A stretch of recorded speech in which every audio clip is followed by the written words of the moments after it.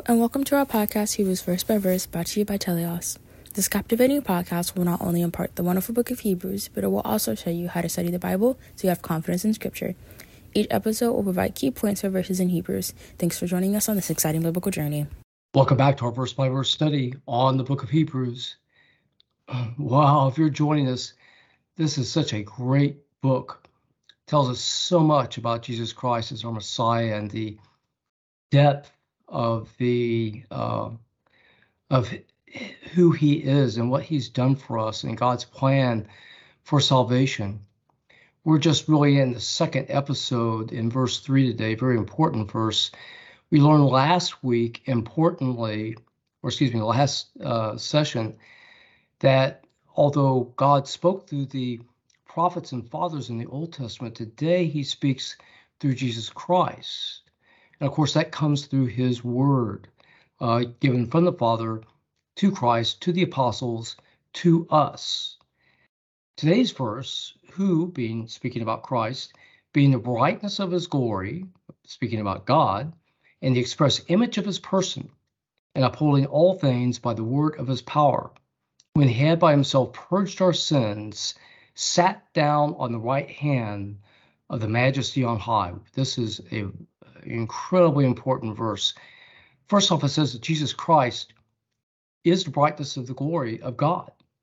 So as God radiates brightness of his glory, Christ does the same. We saw this on the Mount of Transfiguration. I think we see this as a picture of the glorified Christ in Revelation 1. The express image, the Greek word for the original Greek character, expressed image of his person, otherwise hypostasis, really meaning essence. He's the exact essence of God. Otherwise, Christ is God. Okay, so he is the manifestation of God on earth. He upholds all things, literally carrying all things in the present tense. It's a participle by the word of his power. We know that Christ was involved in creation. In Colossians 1, he upholds all things, and it repeats it here. And when he had himself purged our sins, so otherwise he cleansed us, basically. And importantly, the word here is in the aorist. Otherwise, this is a tense that we don't have in English, meaning a one-time thing. It's sort of a completed act. For those of you who know Slavic languages, it's the perfective in that language. He sat down, same thing. He did this once. It's completed at the right hand of the majesty on high, otherwise God. What's the importance of that? Well, we know Christ died for our sins and he was resurrected on the third day.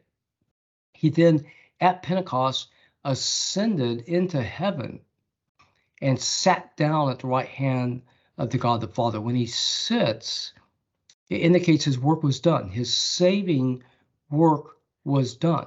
He's not going to do it over Romans or Hebrews 6. He doesn't need to. His sacrifice, as we know from Romans 3, was full and sufficient for all our sins. So that work was done. He sat down in glory at the majesty on high next to God. And really, he has a name above every name. He stays there leading the church until he will come again a second time to take us to be with him for eternity. What a wonderful verse. We know our Savior is God, the exact representation of God. He took away our sins, by which we access his forgiveness by faith, as we know from the end of Romans 3, Ephesians 2, 8 and 9. And then he sat down, and saving work was done for those who are saved by faith alone. There's confidence. We don't have to keep getting our sins purged. It's done. We're forgiven. And he is the glorified Christ, and he stays at his right hand until he comes again to fulfill his promise of salvation to us.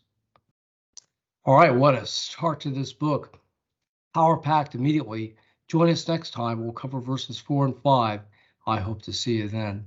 Thanks for listening to this episode of our podcast, Hebrews Verse by Verse. We hope you found the teachings both interesting and informative. Join us next week for another exciting episode. To listen to all episodes, please visit our website, teleosresearch.com.